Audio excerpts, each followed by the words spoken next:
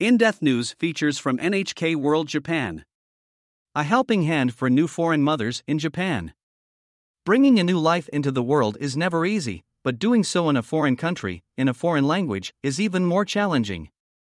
It's an increasingly common situation in Japan where 1 out of every 25 babies born have at least one parent of a foreign nationality. New Mother's Challenge. Yaden Darso and her husband gave birth to a baby girl in Japan in February of 2023, about 7 years after coming to the country from Myanmar as technical intern trainees. Becoming new parents has been difficult. Yaden Darso's husband lives an hour and a half away by train due to his job, so she usually has to take care of their infant daughter without him. Navigating the red tape of motherhood in Japan has been more complicated than it is back in her home country. Yaden Darso says new parents in Myanmar only have to deal with one document. In Japan, she has received a slew of paperwork, from general parenting guides to newborn vaccination information. It has been difficult for her to recognize which documents are the most important. Helping hand. That's why she has been grateful to have the help of Subanoya Tomomi, who leads a non-profit organization supporting foreign mothers. From helping with paperwork to accompanying her during doctor's appointments, Tomomi has been there to support Yaden Darso before and after delivery. Tomomi says she was motivated to help foreign mothers because of her experiences growing up in Hong Kong and the UK. She says she'll never forget how her mother, who couldn't speak English, struggled to raise her and her older sister. Tomomi went on to work at a nursery school in Japan, where she witnessed firsthand the lack of support for foreign mothers struggling with Japanese. Non-Japanese mothers sometimes get passed around from one hospital to another due to language barriers and a lack of translation services. Some staff even treat religious considerations as coming from a place of selfishness.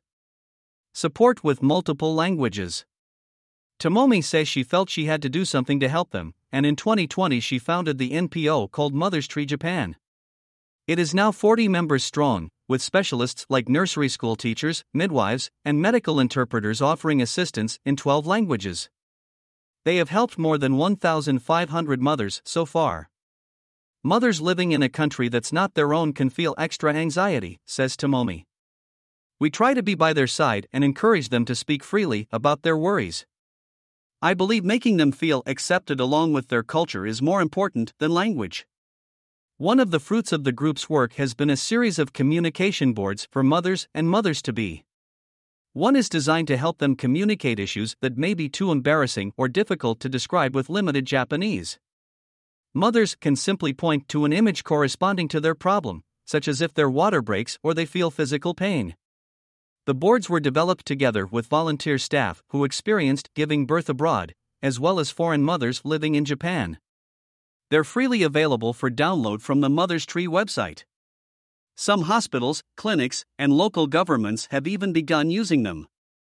Another challenge for foreign moms is finding access to useful information and tools. Japan provides multilingual guides and other resources, but knowing where to get them can be difficult. Some families may face barriers to downloading and printing the information. To address this, Mother's Tree compiles, prints, and delivers the materials to mothers. Tomomi says she wants moms with limited Japanese to have just as much support and information as those who are fluent.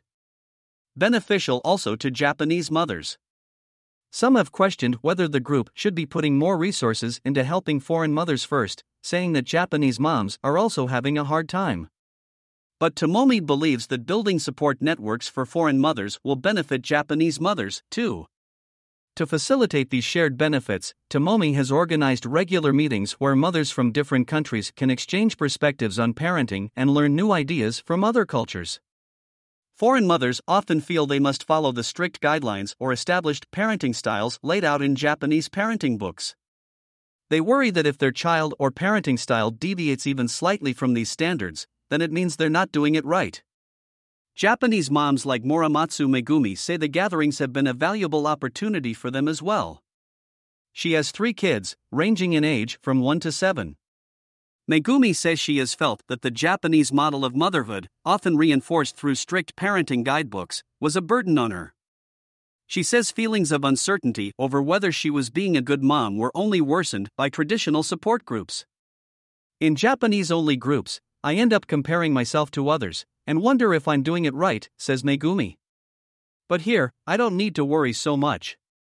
I can look at child-rearing in a freer, more open way. Megumi says she felt relieved and less judged after taking part in an exchange meeting hosted by Tomomi. She could hear in a casual environment about parenting philosophies from moms who had come to Japan from countries including Myanmar, Vietnam, and France. Tomomi says Japanese people often think bridging cultural gaps is only useful to help foreigners adapt to Japan. But she says it's a two-way street, offering them a valuable way to find new points of view from other cultures. She hopes Mother's Tree Japan can help make raising the next generation easier for people from all walks of life. Koyama Sakura, NHK World. Producer.